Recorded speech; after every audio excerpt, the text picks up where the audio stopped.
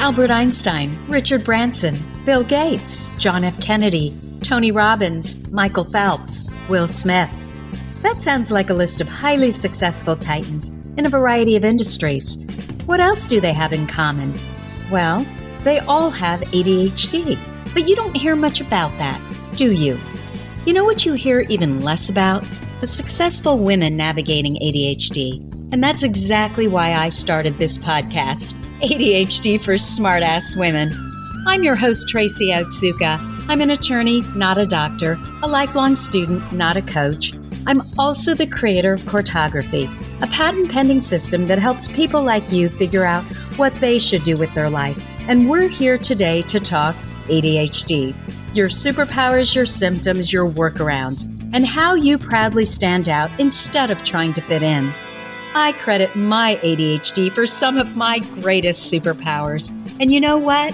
I spy a happier life for you too. So without further ado, a shiny new episode is starting now.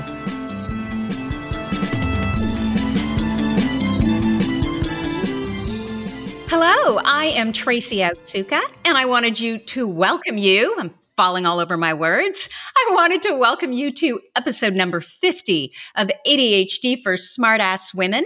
Today, I have invited Diane Wingert back to our podcast. Diane Wingert is a life coach for creatives and entrepreneurs who identify with ADHD.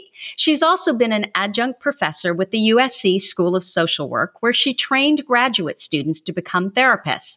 During her 20-year career as a licensed psychotherapist, Diane would see these brilliant, capable women struggling with distractibility, procrastination, perfectionism, and self-doubt.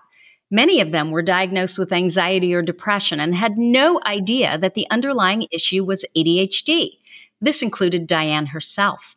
After her own midlife diagnosis and diving deep into learning everything she could about how ADHD is expressed in women, Diane embraced coaching as a more effective and empowering way to move past limitations and live life to the fullest. She's now on a mission to help other gifted, creative, and entrepreneurial women of all ages achieve their true potential by leveraging their strengths while creating ADHD-friendly businesses and lives. Diane, welcome.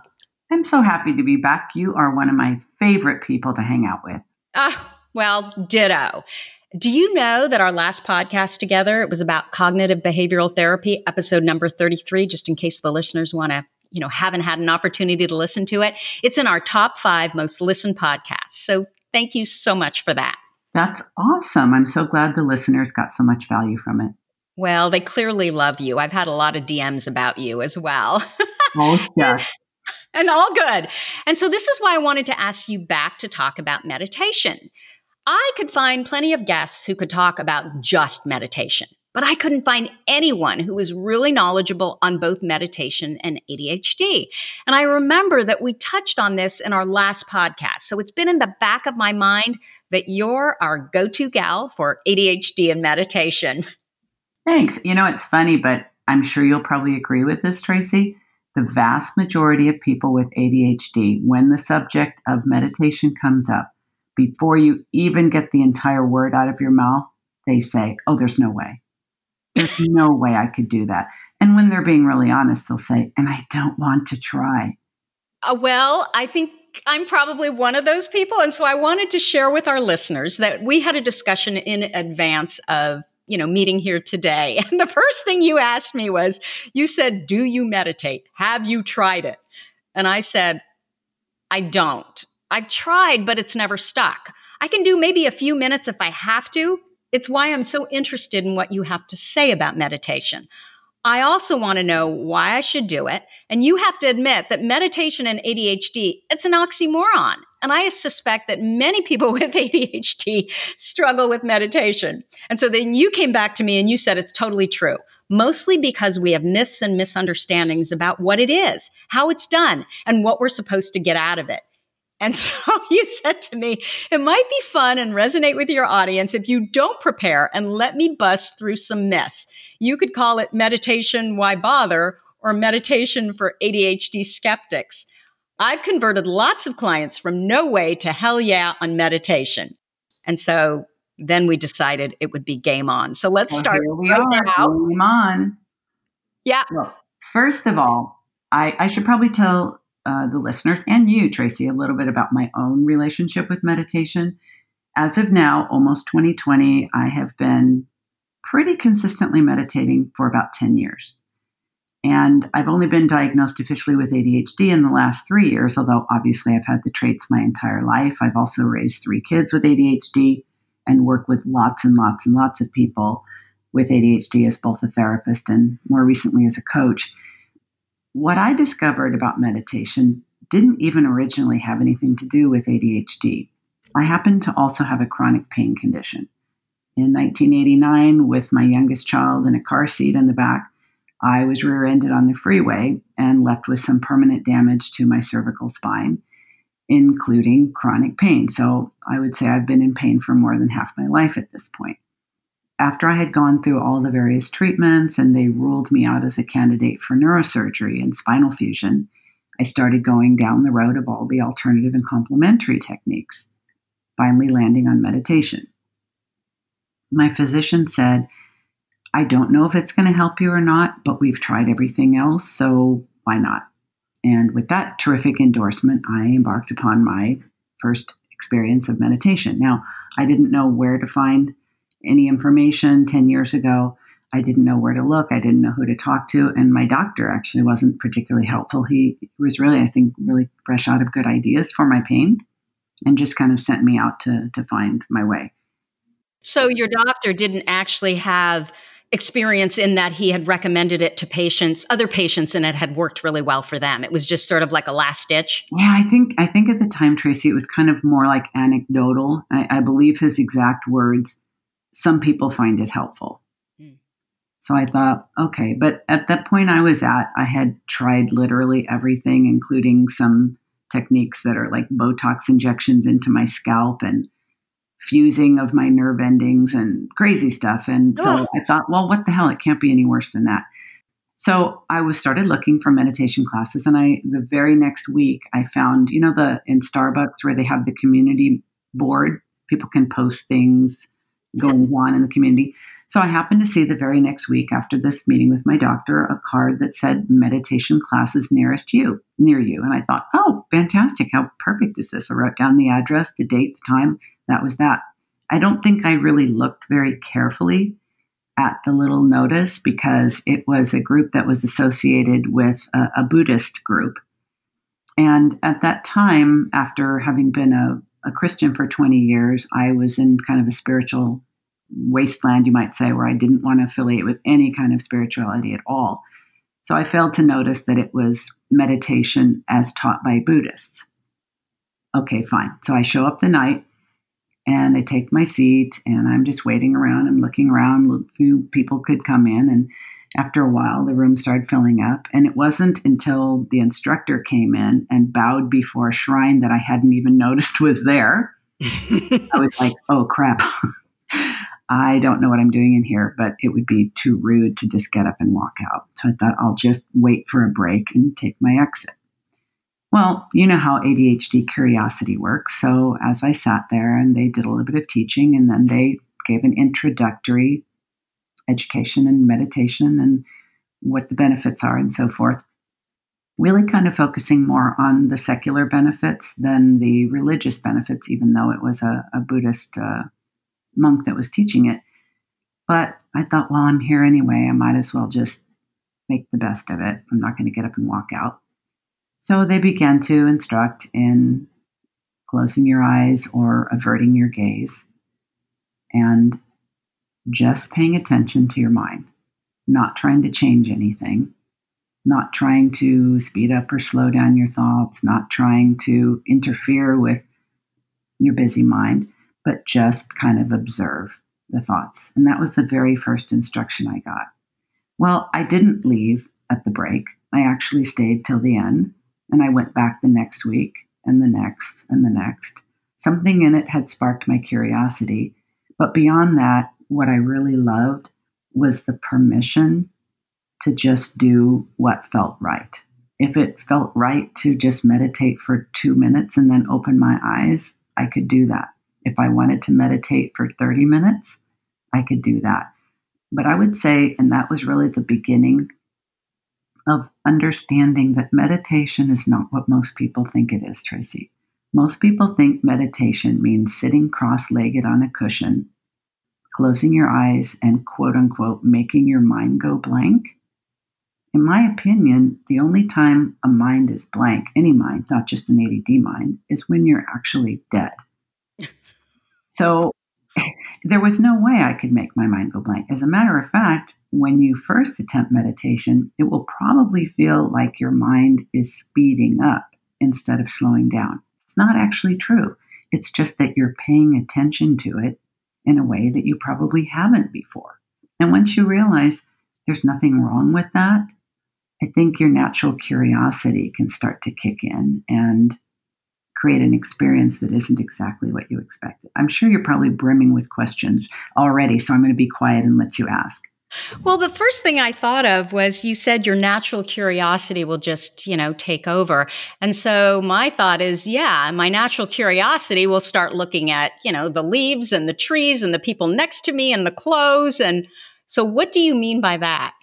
Your natural curiosity. Okay, excellent question. So what I'm referring to is, and I think for a beginning meditator, and for many people, this will always be the way they meditate.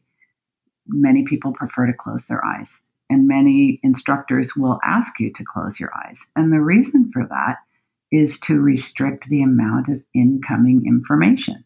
Mm-hmm. We are curious creatures. We are always alert to exploring our environment. And if you block the visual input by closing your eyes, in some cases you can just sort of avert your gaze. So you're just looking down at a focal point on the ground in front of you by a few feet. You really don't have the opportunity to notice who needs to get their roots done or whose jacket has a thing on it. You'll be able to just sort of kind of tune out the visual. And when you do that, you might feel a little anxious at first because we're not used to it. But just sort of giving yourself permission to take a few breaths. Breathing deeply does wonders for slowing down the mind. But at first, it will feel like your mind is speeding up. And then people will stop immediately because they know that the idea behind meditation is to slow things down. And when that doesn't happen instantaneously, they freak out or they just dismiss the whole experience and think, I just can't do this. You're always going to feel a little bit more anxiety at first simply because your brain recognizes this is different. That's a good thing. As long as you don't think anything is wrong, you're just like, hey, I'm just here to watch what's going on in my mind. The key that really makes meditation totally transformational for someone with a brain like ours is that you don't engage with your thoughts. So what are you thinking? Here's the best way I know to explain it to people that are not familiar. You can say that our thoughts very, very roughly fall into three categories. Thoughts that are attractive to us in some way. They're engaging, they're stimulating. We kind of want to think more thoughts like that, or just do so naturally. They're sort of stimulating. Thoughts that are aversive. So it might be, I don't want to think about that, or, ew, God, why am I thinking about that? Or, oh my God, I can't believe I'm thinking about that. So it's either attractive, sort of repulsive in a way, or neutral, like, whatever. And if you pay attention to what you're thinking about and try to do it in a way that's very objective, imagine, here's a couple of techniques that I use and have been using from the beginning. So if I could just ask you one question. Yeah, of course. Then, my brain, I'll forget. So you're still actually thinking about something. It's not, okay. Because I've always thought, no, you can't think anything, and that's impossible. No, that's why I'm saying this is going to be some myth busting for you and for the people listening.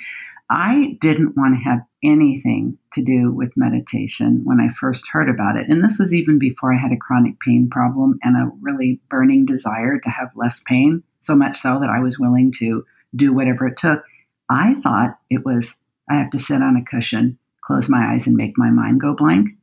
I was so desperate to be out of pain that I thought, well, what the heck, I'll give it a try. But that isn't what meditation is at all. I like to say that I found out about the benefits of meditation for ADHD accidentally, because what I needed was to manage my pain without more medication or procedures.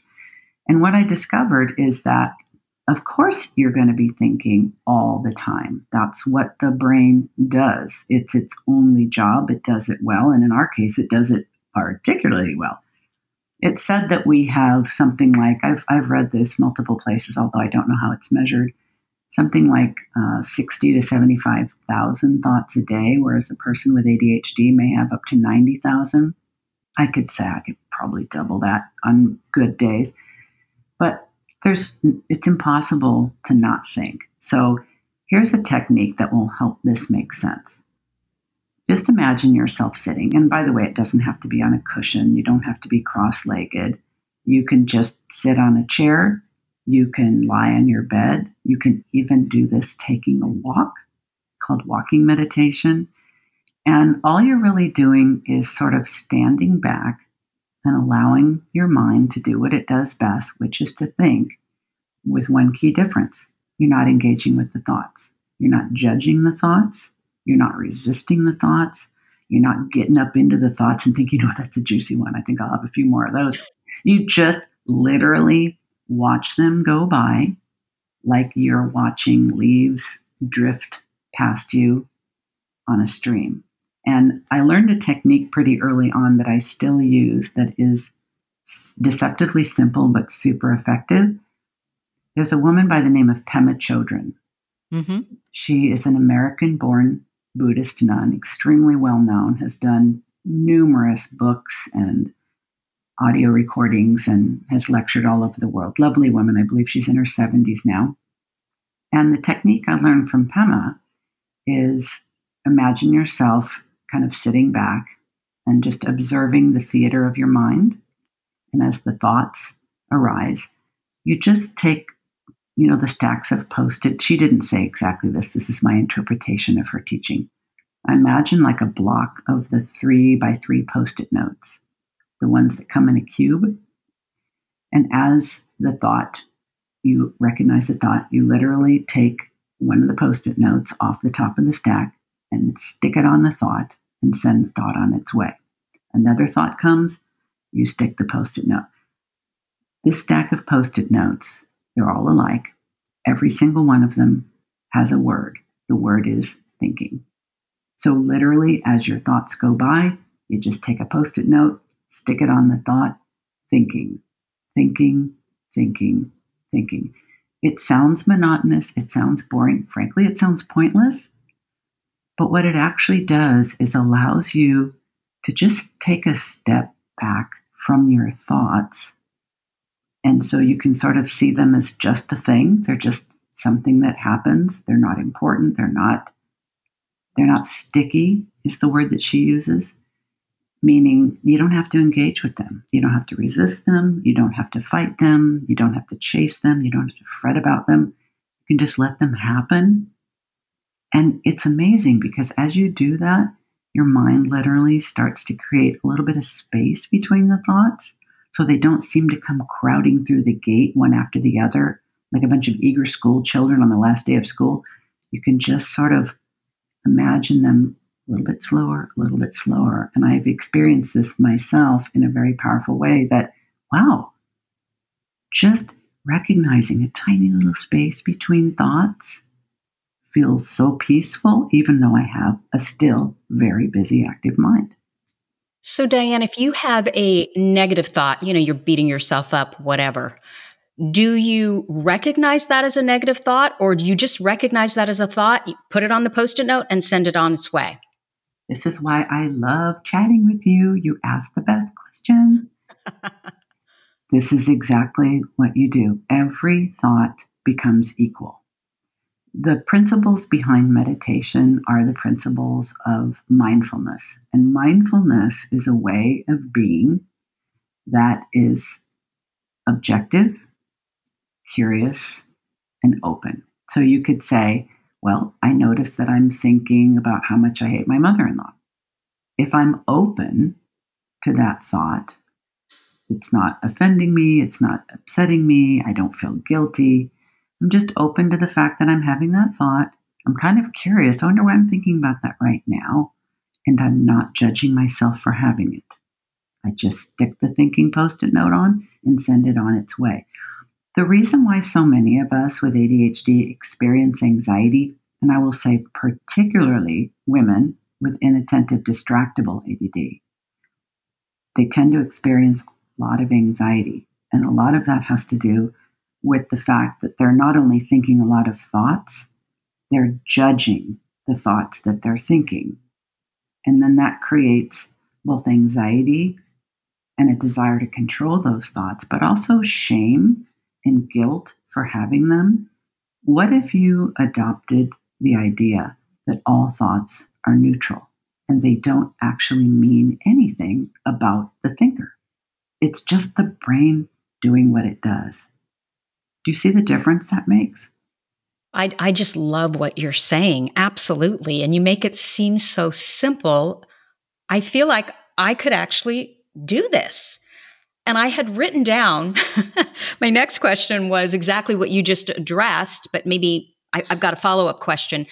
I was asking, so what's the difference, or I was going to ask, what's the difference between mindfulness and meditation? And so my follow-up question after your comment about it is, what came first? Was it meditation? And then we created this mindfulness around meditation, or is it the opposite? Well, I think there's probably some debate about this, but you and I both know, and you're half Japanese, so you probably know this even better than me culturally, is that most meditation practices come from the Far East, where they have been a huge part of daily life for thousands of years. Now, Westerners like to grab a hold of ancient things from other places and claim them as their own and sometimes pretend they discovered them.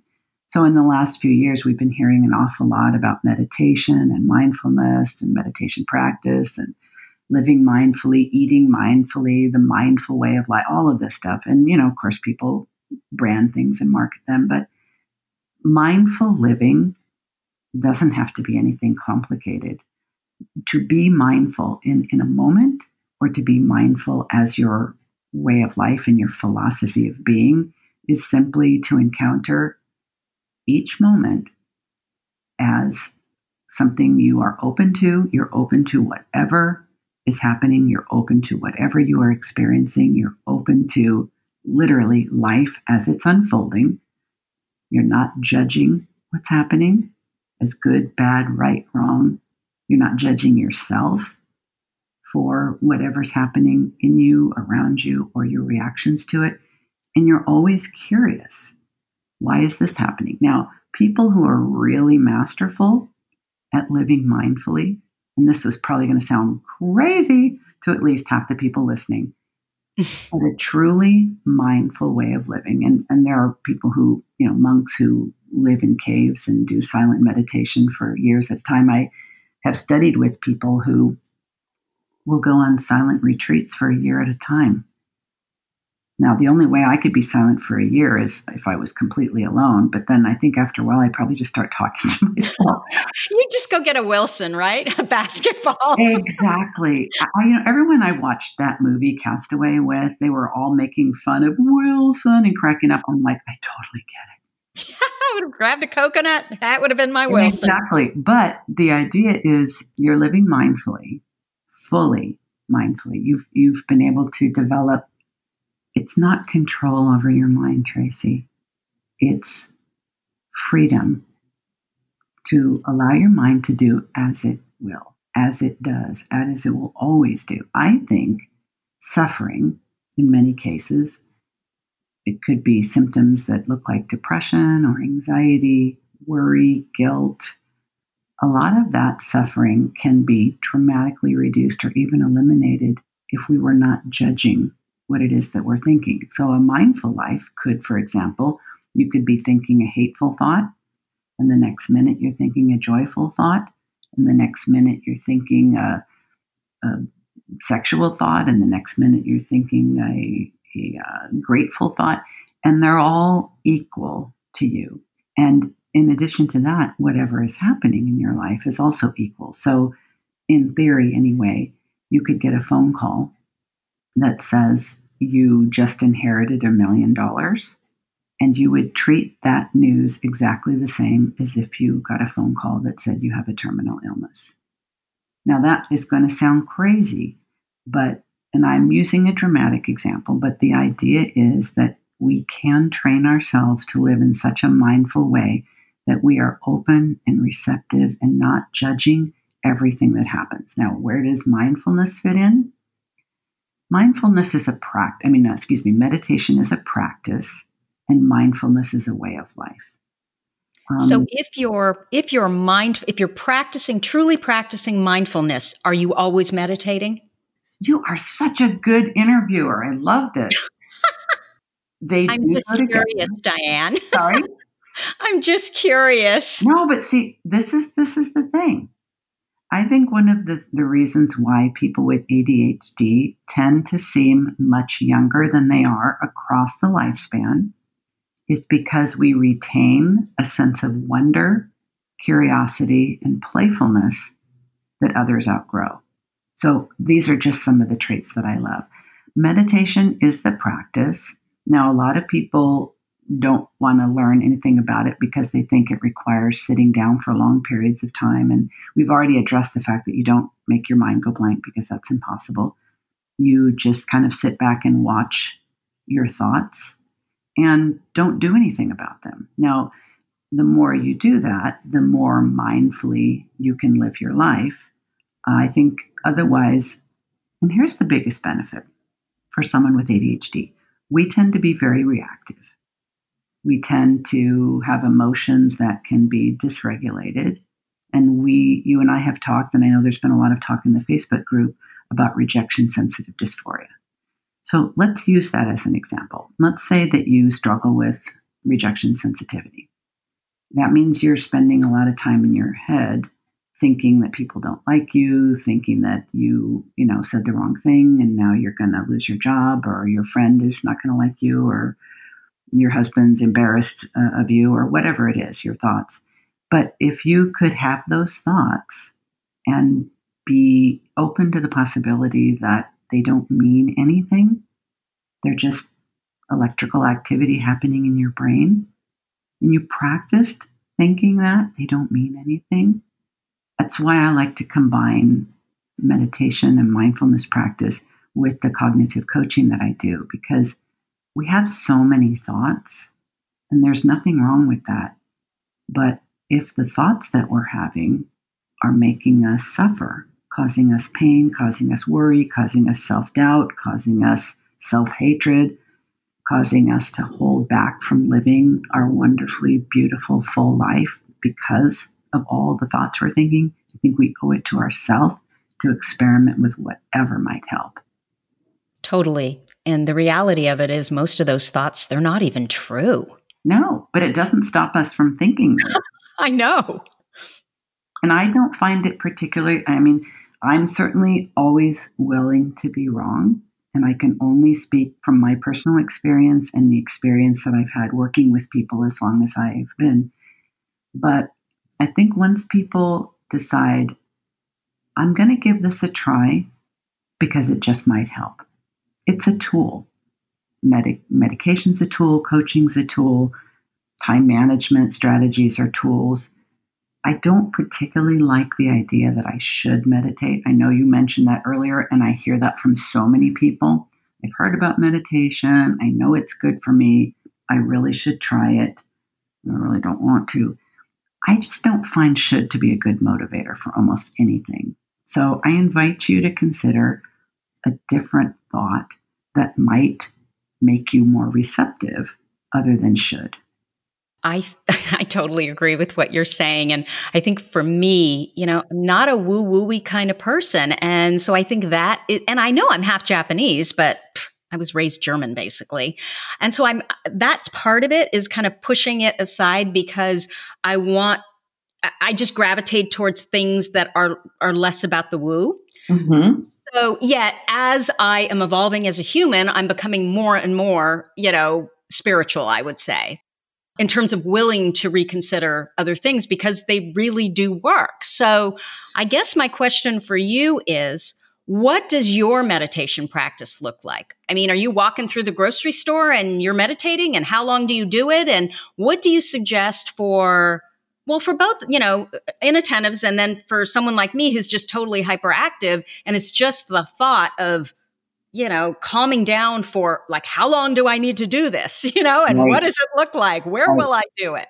It's one of the things I love about meditation and mindfulness practice is the flexibility.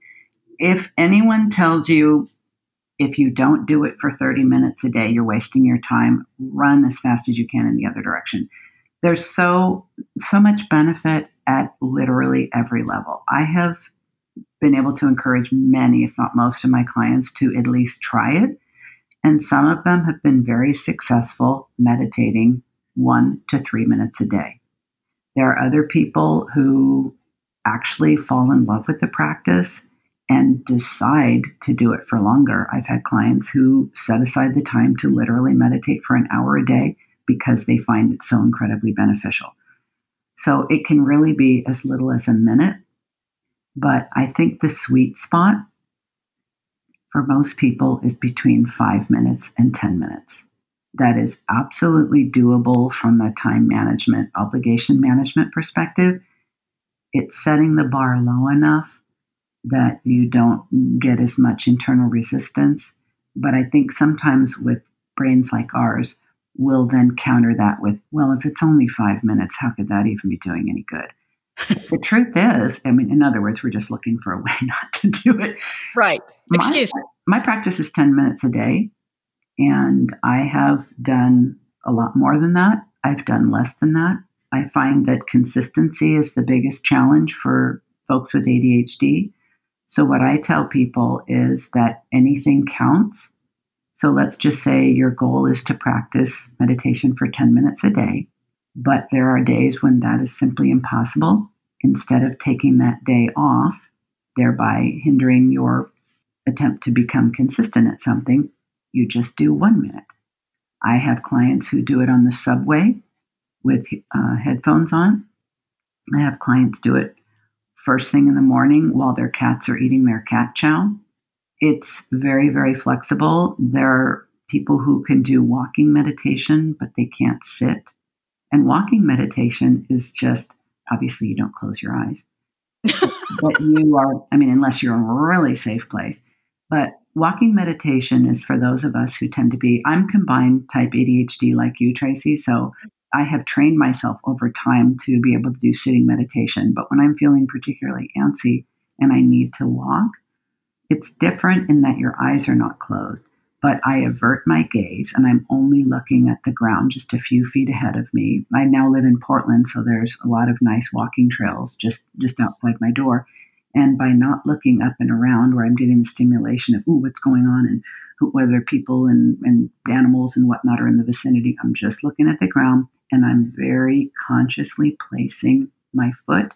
So I'm looking, where is my foot going? And I'm feeling the weight of my foot on the ground. It was really fun to do this in the fall with the crunchy leaves, but I'm toning down the emphasis on stimulating my mind by just being very purposeful about the way I walk. Hell, I even do meditation while I'm washing the dishes because you just get in that kind of a meditative state where you just let your mind sort of spool and let it run out ahead of you. So I think the message I would like to get across is anyone is curious, and I hope you are, set the bar low, don't enforce any standards, and all you're really looking for is a few peaceful moments where you are slowing your mind down, and anything that happens is fine. You're not judging any of it. If it feels like your mind is speeding up, thinking.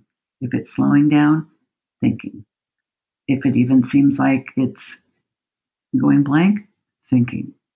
There's no way to do it wrong. And as far as tools go, there's a lot of great apps and inexpensive or free things that people can do to give it a try. Explain, Diane, about the thinking? Are you saying the word thinking, or how does that work? It depends on the individual, Tracy.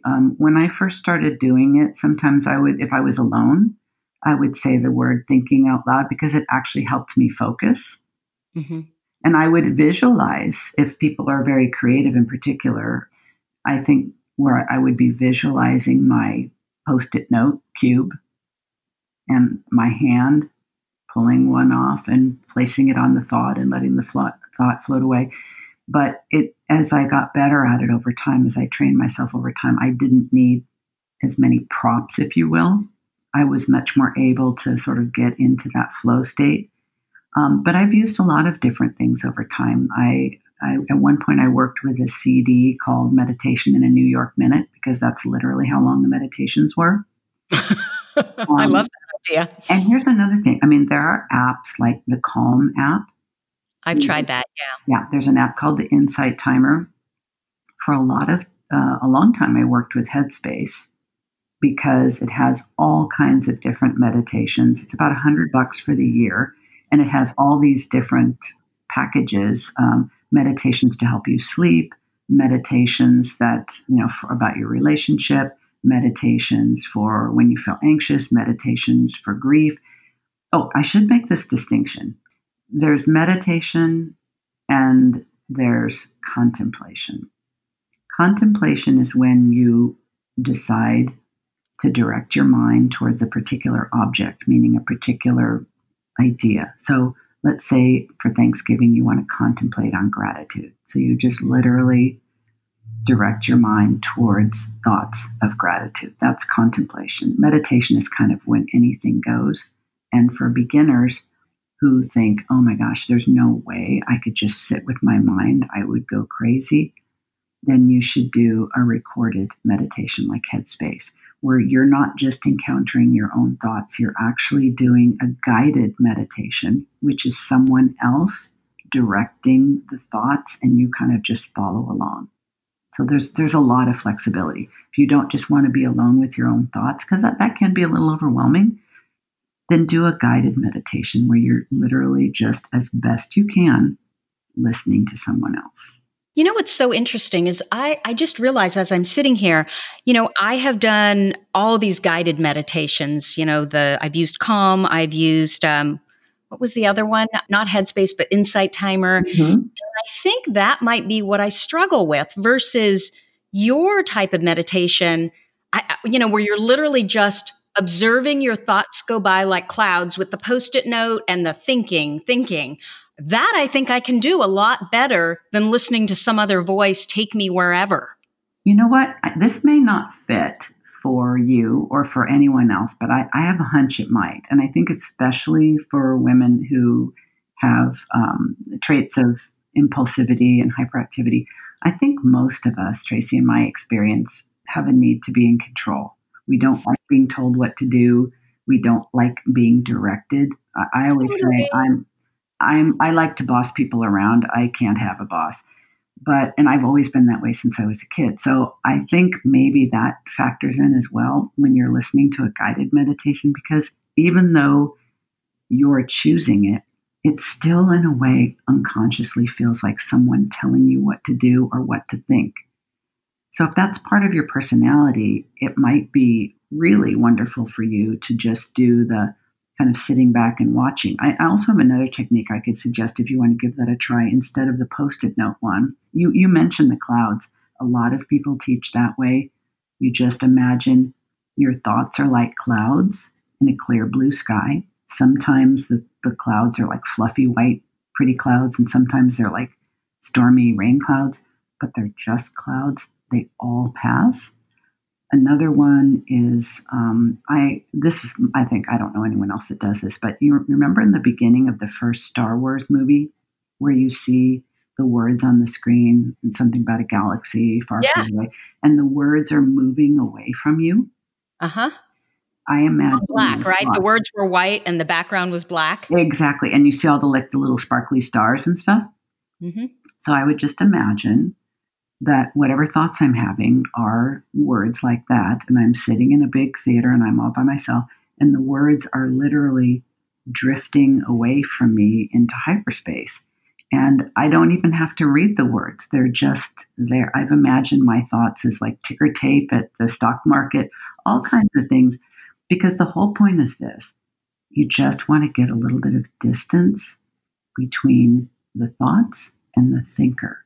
That is where the freedom comes from. That is where we feel a little less hyper, a little less distracted, a little less anxious, and a little more in control. And to me, that's everything. Part of it too is that on these guided meditations, I didn't understand the point of it. Mm-hmm. Like, what was I even trying to do versus the way you've explained it here?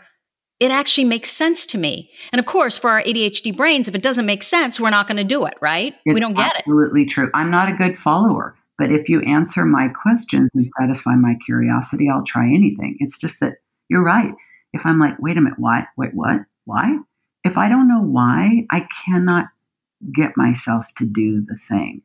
But that's why to me, it's wonderful to be able to have the time and take the time to say, you know what? It might not be for you. But what if it is? What if you just haven't been told about it in the right way? Well, I'm actually excited to get you off so that I can try this. Oh, there's one more thing I should tell you. Okay, I just love it. Yeah, there's one more thing I should tell you. There's another device that I've been using for the last few years that I really, really love. It does have a little bit of a price point. It's a couple $100, and it's called Muse. And the Muse is a headband that has brain sensing technology in it that actually monitors your brain waves. I used to do neurofeedback for several years, and so it's similar in that it's kind of a biofeedback where it measures your brain waves, because when your brain is activated, the brain waves are different than when the brain is calm. So it monitors that. You can have no sound, you can have like nature sounds, you can have guided meditation, you have a lot of different options. But the Muse device does something that some people, I'd say many people, need in order to stick with the meditation practice once the initial novelty wears off. And that is that it gives you feedback that you are benefiting from it. And because the thing is that you and I both know that if you can't really tell if something's working, you're not going to stick with it. And so explain to me, Diane, how do you tell that that's working? Are you only wearing that Muse headband or whatever they call it while you're meditating, or are you wearing it throughout the day? So I don't use it for just general mindfulness practice. I use it for when I'm doing like a formal seated meditation. And I'm having some trouble with my knees lately, so I don't sit on a cushion anymore. I just sit on a chair or the edge of the bed and or the couch. And I put the Muse headband on. It's sort of like when you put your sunglasses around your forehead. Mm-hmm. And it has an app on your phone. And you can set it for any amount of time. You can set it for a minute. You can set it for an hour, anything in between. You decide what kind of soundscape you want. Beach sound like waves, or desert sand, or city sounds like you can hear like cars and people talking, or restaurant sounds, things like that. Whatever your kind of background music is. And then it monitors the different levels of your brain waves during your meditation session. And then afterwards, you can look at the data and it will tell you how much time you spent in a calm state, how much time you spent in an active state, and so forth. For people who kind of like to gamify things, and that's very, it's a challenge for them to improve over time, especially the men clients that I have. They particularly like that because they want to know, all right, you've convinced me to do it. You've convinced me it's beneficial, but how do I know it's working? This allows them to track it. I think it might be a little off-putting to wear it all the time just to see what the general state of mindfulness is. But hey, if you're like me and you work from home and the only one that sees what you're up to is your chihuahuas, like, rock on your bad self. Just go ahead and wear it all the time. Oh my gosh, I love that, because one of the little notes that I made was challenging. Yeah. How do you make this challenging? Because maybe it's because I always say that I'm a man trapped in a woman's body. I always need that challenge, and this is how you do it, because So what you're saying is if you meditate 10 minutes every day, you can literally look at some sort of ticker tape and see over the weeks that your brain waves are calming down more and more Yes. over time. Yeah. Here's the thing, because I know exactly where you're headed with this. Because you and I have a lot in common. If you make this a competition with yourself, you will have missed the entire point. Okay. I'm so sorry. Sorry, not sorry. It has, you have plenty of other areas of your life where you can challenge yourself and beat your best time and all that. With meditation, what you are training yourself to do is to give your mind a break so that it can perform at its best when you're not having a break. I mean, 10 minutes out of your whole day is really a very small thing. People do journaling for insight. They do exercise for cardio and for, getting their brain game on. Adding 10 minutes of meditation to your day, even if it's taking a walk, it's worthwhile, because I think the two reasons are just giving your brain a brain break. But I think the other benefit is that it introduces you to the understanding that you have more ability to regulate your emotions than you think you do. And the key to that is by managing your thoughts. And what I mean by managing them is not trying to direct them or stop them or convert them from bad to good, but being with them without the need to do any of that. And I personally have found it life-changing. So you have seen with your clients and, of course, with yourself that there is a direct correlation between those 10 minutes every day and your emotional regulation throughout the rest of your days or the rest of the time during the day. Absolutely, because I think what ends up happening is that you know how the brain works. Like the brain is always on, the brain is always thinking. And unless we have reached the level of study about how the brain works in personal development and self-help books or coaching, whatever avenue that may be, most of us are at the mercy of our thoughts. And a lot of, as you pointed out earlier, Tracy, a lot of the thoughts that we're thinking, especially thoughts about ourselves, are both negative and untrue, but they're on autopilot and they just keep showing up and showing up and showing up. And we keep operating in our daily life as if they're true.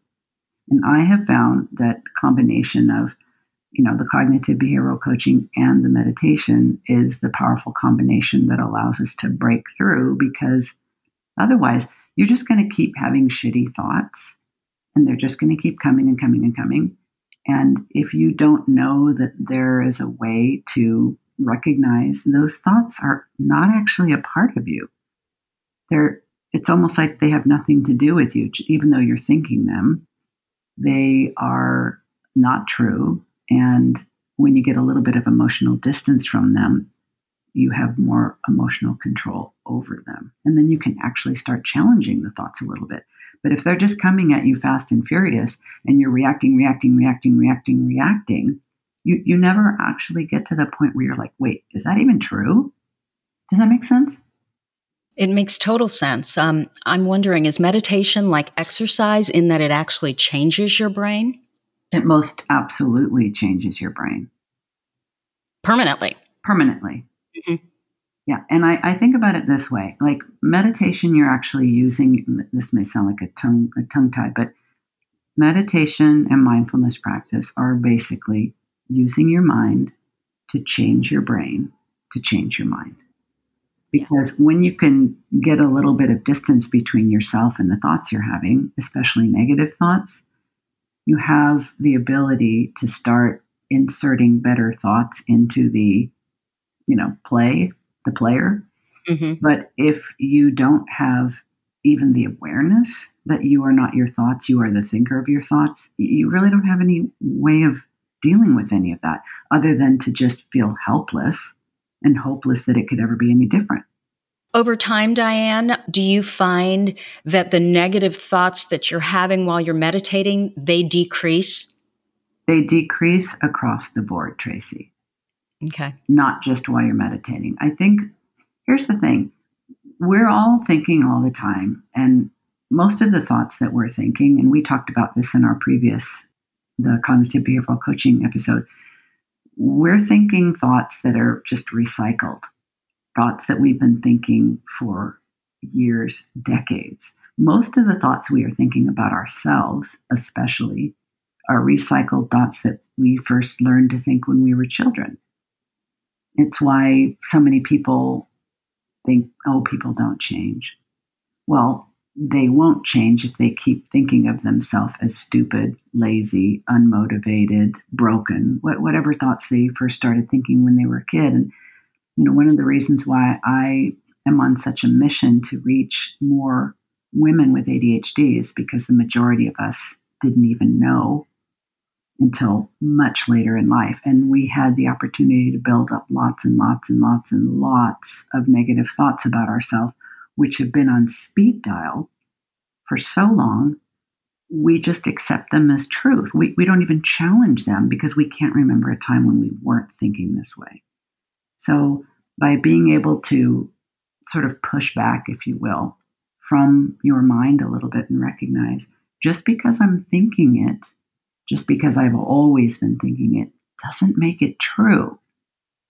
But if I don't have any way of sort of separating the thoughts from the thinker, I'm just going to keep on thinking them automatically because that's how the brain works. Not just the ADHD brain, every brain. The brain saves energy by recycling the same thoughts indefinitely until we literally say, all right, I've had enough of this stinking thinking. I need to create a new program. Makes total sense. You can do it? I have, because I'm trying to figure out, okay, how am I going to do this meditation thing? When you are, because I love the Post-it note with the hand image. That's if that works for you, absolutely start with that. So you see the thought, you're writing it on the Post-it note or sticking it on the Post-it note, with your hand, you're pulling it off, and then you're saying thinking. Is the reason why you're using the term thinking because you want to acknowledge, again, this is just a thought? Exactly. And this is exactly right. You're acknowledging that it's a thought.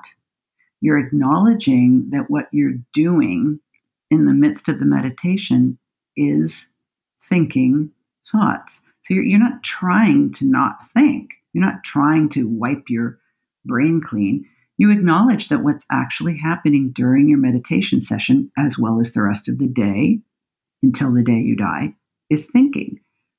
But the idea is, and I don't have to change that. There's nothing wrong with it. What I want to do is sort of stand back from the thoughts and not be getting busy with them or judging them. What I would suggest, one tiny little thing about the thinking, and you'll have to experiment, Tracy, with what works best for you. But because especially when you're first getting started, your thoughts haven't had any opportunity to learn how to slow down a little bit, I would imagine the Post-it note stack with all of them pre-printed in block letters.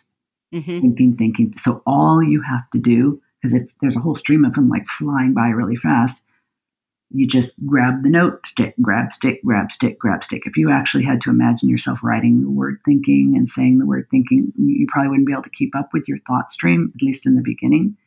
Just imagine they're pre-printed. And if you're having just a massive amount of thoughts flying by, I literally can imagine picking up the stack of notes and just like flinging it at my thoughts as they go by.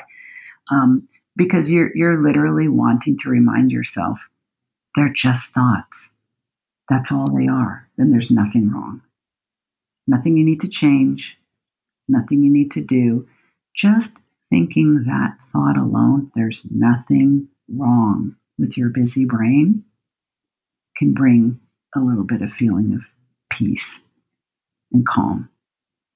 Wow. That is the best description or explanation of meditation that I have ever heard. It is perfectly well suited to our kinds of brains because we can't do it the way I can't imagine anybody wanting to do it the way other people describe. Oh, you just have to sit still for like a really long ass time and cross your legs and just make your mind go blank. I'm like, why would I even want to do that? Oh my gosh, I love it. I'm not getting it here, Yeah, no, absolutely. I just didn't understand the point of it. And now that I understand what we are trying to do, it's literally about our thoughts. It's not about, these guided meditations, they basically give you your thoughts. And it They just didn't make give you sense. their thoughts. Yeah, exactly. Exactly. Wait I a don't need second. any more Why thoughts. would I want to think your thoughts? I guess the idea there is with the guided meditation is that their thoughts will distract you from your Yes. thought, at least while the meditation is going on. But then what's going to happen when the meditation is over? And not only that, like we are already experts in distracting ourselves. I don't really think that's what we need. I think what we need is to be able to observe our thoughts without engaging with them so that we are not so reactive. That's Totally. what I think our need is. And they don't understand that I can think their thoughts and my thoughts at the same time. Exactly. While juggling and balancing your checkbook. Exactly. Exactly. And I also love the permission that you've given me to try this when I'm actually physically moving, because I think that's a big part of it too for me. I think I told you that I have a treadmill desk, which has been another game changer. And so if I want to do a walking meditation, I can just do that on the treadmill. It's not a fitness treadmill. The fastest it can go is 2 miles an hour, but that's like a walking pace, a very slow walking pace. So if it's like pouring rain or snowing or something, I can still do it. And it's kind of monotonous and you don't really have to pay attention to where you're putting your foot. So it's easier to go into that kind of you've been in a meditative state, even if you aren't a meditator, right? Like if you're just walking or riding a bicycle or something, where your brain just kind of loosens up a little bit and just kind of Gardening. wanders. I've always wondered what it is about gardening because it makes no sense, but I can But physically it does be out make in sense. nature and I don't think about anything. I'm just thinking about the flower or the Yes. plant.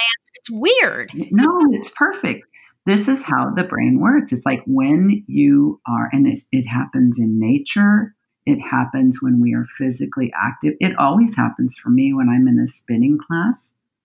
I Yeah. reach a certain, and it's to the point now where I know exactly when it's going to kick in, and I feel it kick in, where my brain just like unclenches, and I get a little bit of endorphins, and my mind just sort of. I almost think of it as like it's like a spring that just starts to unspool or a clenched fist that just relaxes. I just literally feel it sort of let go. That happens when you are gardening. It happens for people when they're petting their dogs or knitting or anything that doesn't require your full attention and focus. Your brain just goes into a theta rhythm that is relaxed. It's not quite like sleeping, but our brains are often in a beta rhythm, which is fast. So when we do something that's frankly a little bit monotonous and doesn't require any problem solving skills, doesn't really require a lot of executive skills, your brain just can kind of relax and it feels very peaceful. I would say gardening is a form of informal meditation for a lot of people, and you've already experienced what that feels like. That is the feeling you're going for. I love it. I love it. I can't wait to try it. And I think I want you to let me know. Will you please message me later and let me know what your first experience is? Because if it doesn't go really wonderful, I want to be able to give you a little bit of guidance, what you might do a little differently, because it might not land just right the first time. And I definitely want you to stick with it long enough to see the benefits the way I have. You know what's interesting, Diane? I know it will. That belief alone will ensure. Just the way you've described it, the simplicity, the what I need to be, focusing on. I just understand now. So I know it will work. But I will report back. Yes, please. No, you don't have to report. You are your own boss. You are the boss of you. But if you decide you want to share, I'll be all ears. Absolutely. I want to share because you've been kind enough to introduce it to me in this manner after, I don't even want to tell you how many decades, right, of trying. Well, you know what? If we don't hear something in a way that makes us go, if we're lucky, it comes back around again later. Totally.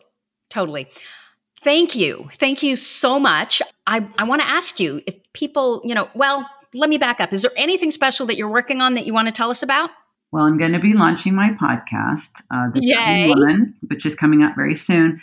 The date that we're going for is February 6th at this point. I had to put it off because we decided to go on vacation for a few weeks in January. But I decided my oldest son was the first of my children to be diagnosed with ADHD. It seems fitting to launch on his birthday, which is February the 6th. And what is the podcast called? It's called The Driven Woman. The Driven Woman? Yes, ma'am. Okay. I'm sure it'll be fantastic. And if people want to hear more about you or learn more about you, where can they find you? They can hop on over to my website at Diane Wingert Coaching. And if they think that it might be the right time to work with an ADHD coach that knows exactly what they're dealing with, especially if they are creative, entrepreneurial, or just identify with those traits, you can sign up for a free 30-minute consultation by getting on the Work With Me page and scrolling down till you find the button. Perfect. And I will have all these links in the show notes. Again, thank you again, Diane, so much. It's such a pleasure to always talk with you, Tracy. Absolutely. So that's what I have for you, dear listeners, this week. As always, you're listening to ADHD for Smartass Women. If you like this episode with Diane, please let us know by leaving a review. Our goal is to change the conversation around ADHD, helping as many women as we possibly can learn how their ADHD brains work so that they too can discover their amazing strengths. And guess what? Your reviews, they really help in that regard. For me, they're like those little gold stars that we used to get on our work when we were kids. In fact, I decided that what I'm going to do on this podcast is I'm going to start reading one of these gold star reviews at the end of each podcast. You took the time to write them. I want to acknowledge your support. And so today I'm going to read a new review by Turndude. It's our first one. And let me just take a second here to pull it up. And I'm not reading the whole review. I'm just reading part of it. But it's the part that I'm going to start with is, through my mass consumption of all things ADHD and all media types and venues, the one place I continued to struggle was putting words around my feelings and struggles. So much is young and male-centered, which has been great for my boys, not so much for me. Tracy is masterful at translating female ADHD wiring into a clear, strength-based path forward. I have gained more understanding of, and therefore acceptance for myself through this podcast far beyond anywhere else. I've had so many aha moments and have yet to come away from a podcast without one. Tracy is giving me words to my feelings and understanding to my inconsistencies. And that is translating to internal strength and confidence in myself. I'm so grateful to have found Tracy. Thank you so much for your kind words, Turndude, and I am grateful to have you in our community. One more thing, if you have a comment, a guest you'd like me to interview, or a topic idea for this podcast, you can go to my website at tracyotsuka.com and leave me an audio message or reach out to me at tracy@tracyotsuka.com. Thank you so much for listening, and I will see you here next week. You've been listening to the ADHD for Smartass Women podcast. I'm your host, Tracy Otsuka, and we're available on iTunes, Stitcher, Spotify, and Google Play. If you liked what you heard, we sure would appreciate a review. And not coincidentally, ADHD for Smartass Women, well, that's also the name of our free Facebook group. Go look it up. We're a totally smartass community of successful, ambitious women who share our ADHD wins, questions, and workarounds. We'd love to have you join us. You can also find all my details over at tracyotsuka.com. Don't forget, I spy a happier life for us, and I'll see you again next week.